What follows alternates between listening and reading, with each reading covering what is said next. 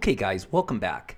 Now, I just wrote this one real quick one evening. It's a lesson that I just had in the front of my mind, back of my mind, and I banged it out quick.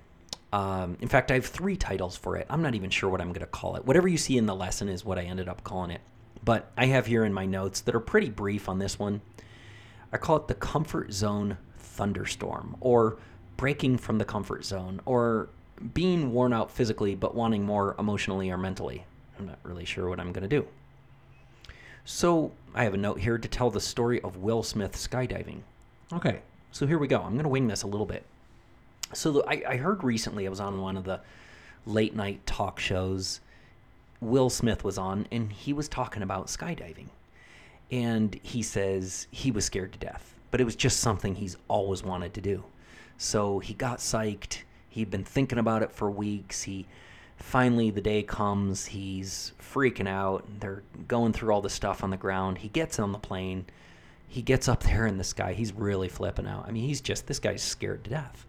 And he tells this story about how they tell him what's going to happen. They say, we're going to count to three, and on three, we're going to push you out the door, and you're going to go. And they know there's bars on either side of the doorway where you hold, or a bar on the top, and they know that people are just going to grip really tight as soon as that three hits. It's just human nature. Unless you've done this a few times and you're ready to go. People that are hesitating are going to grip harder.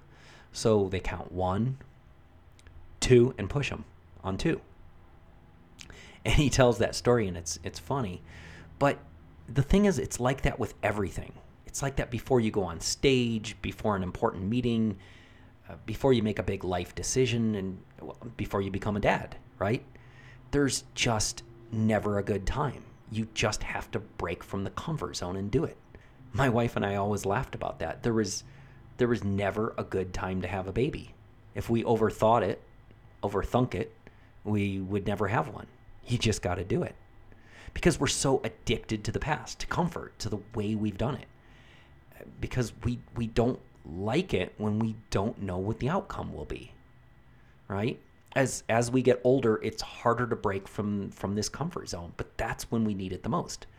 In our 30s, we need to break from that, but even more in our 40s, and then really need to break from it in our 50s.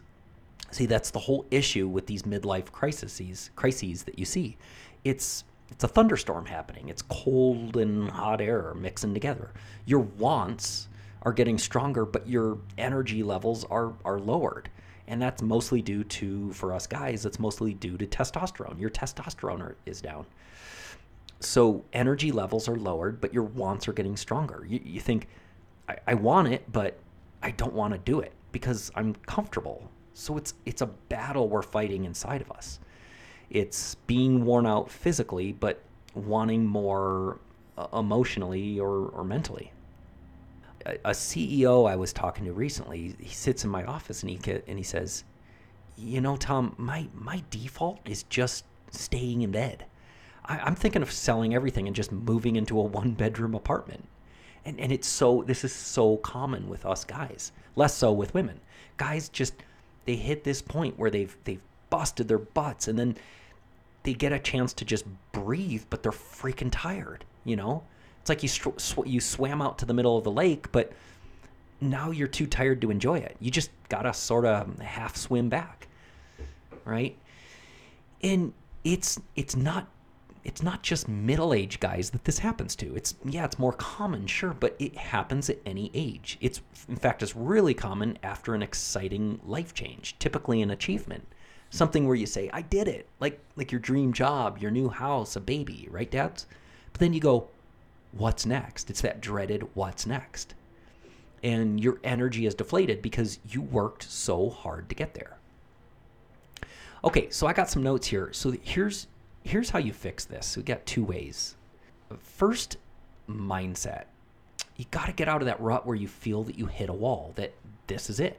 Especially when you're older with those lower energy levels. You have to believe that there really is more to achieve.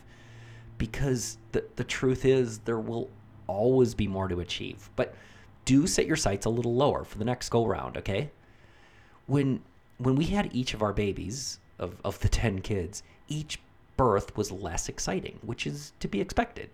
But I put myself into that mindset of enjoying each one more, and I did. Not the birth itself, which is brutal all the way around, especially for her, but the time after that, the first few days. The first babies were an exciting, but they were a really stressful, scary experience. But the later ones were just wonderful. It's a different mindset. So don't be afraid of feeling contented. So many guys are scared to death of that because they think, "Hey, I'm happy. I'm really content. Oh crap. Is my drive gone? Is my hustle gone?" Well, no, it isn't. And in fact, being more content actually puts you in a position where you can accomplish more if you want to. Let me say that again. When you're more content, you actually put yourself in a position where you can accomplish more. If you want, but you have to want to do it. You have to have the energy. People think that success is driven by fear. The whole, burn the ships. We have to make this business work. We're wrong. No, fear is only what motivates people to act. Big difference. What makes people succeed is being content, because then you're operating from a place of healthy hustle, not toxic busyness fueled by fear, right? We learned that earlier. As long as you can motivate yourself to act while you're content, you'll be a success. And that's the challenge. You've got to find that motivation to act while you're content. But you will be more successful if you do so. So here's the second way you solve being worn out physically, but wanting more emotionally or mentally.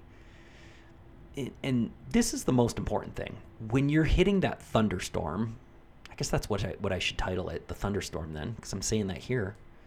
When you're hitting that thunderstorm, where your wants are conflicting with your energy levels, if you don't deal with life proactively, life is going to deal with it for you.